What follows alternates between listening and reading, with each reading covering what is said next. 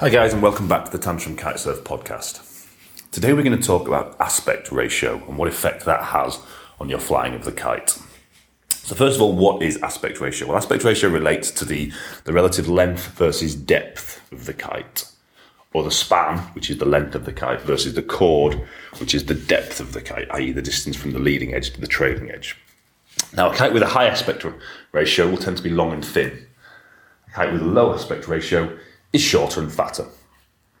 What difference does this have on the actual flying of the kite? Well, quite simply, a low aspect ratio kite generally tends to fly further back in the window. i.e. it doesn't fly right on the edge of the window, it flies a little bit back towards the power zone. This has several effects on your riding. The main one being obviously the kite generates a little bit more pull because it's sitting that further back towards the power.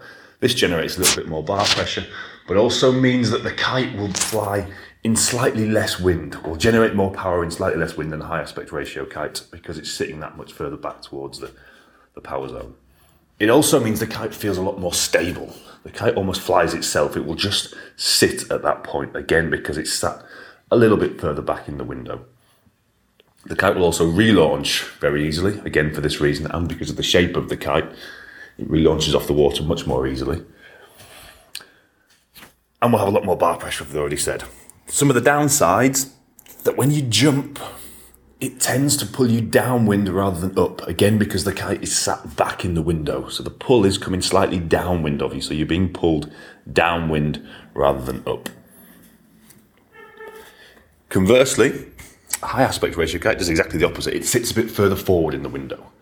Now this means lighter bar pressure, slightly less bottom end, so you need to be putting up a slightly bigger kite in lighter winds. It also means that because the kite is right on the edge of the window, you have to fly it a little bit more because it has a tendency to overfly the window a little bit. So you're going to be much more trimming the kite, much more flying the kite as you go.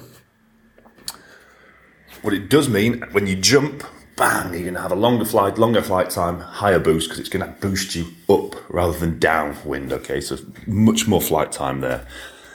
Lighter bar pressure, which again, if you like that sort of thing, is a good thing. And it will be slightly more manageable in high winds than a low aspect ratio kite. Now that for me, again, is the basic breakdown. There is a lot more to it than that. But for me, that's the big differences between high aspect and low aspect ratio. Hope that helps some of you out there, guys. Speak to you again soon.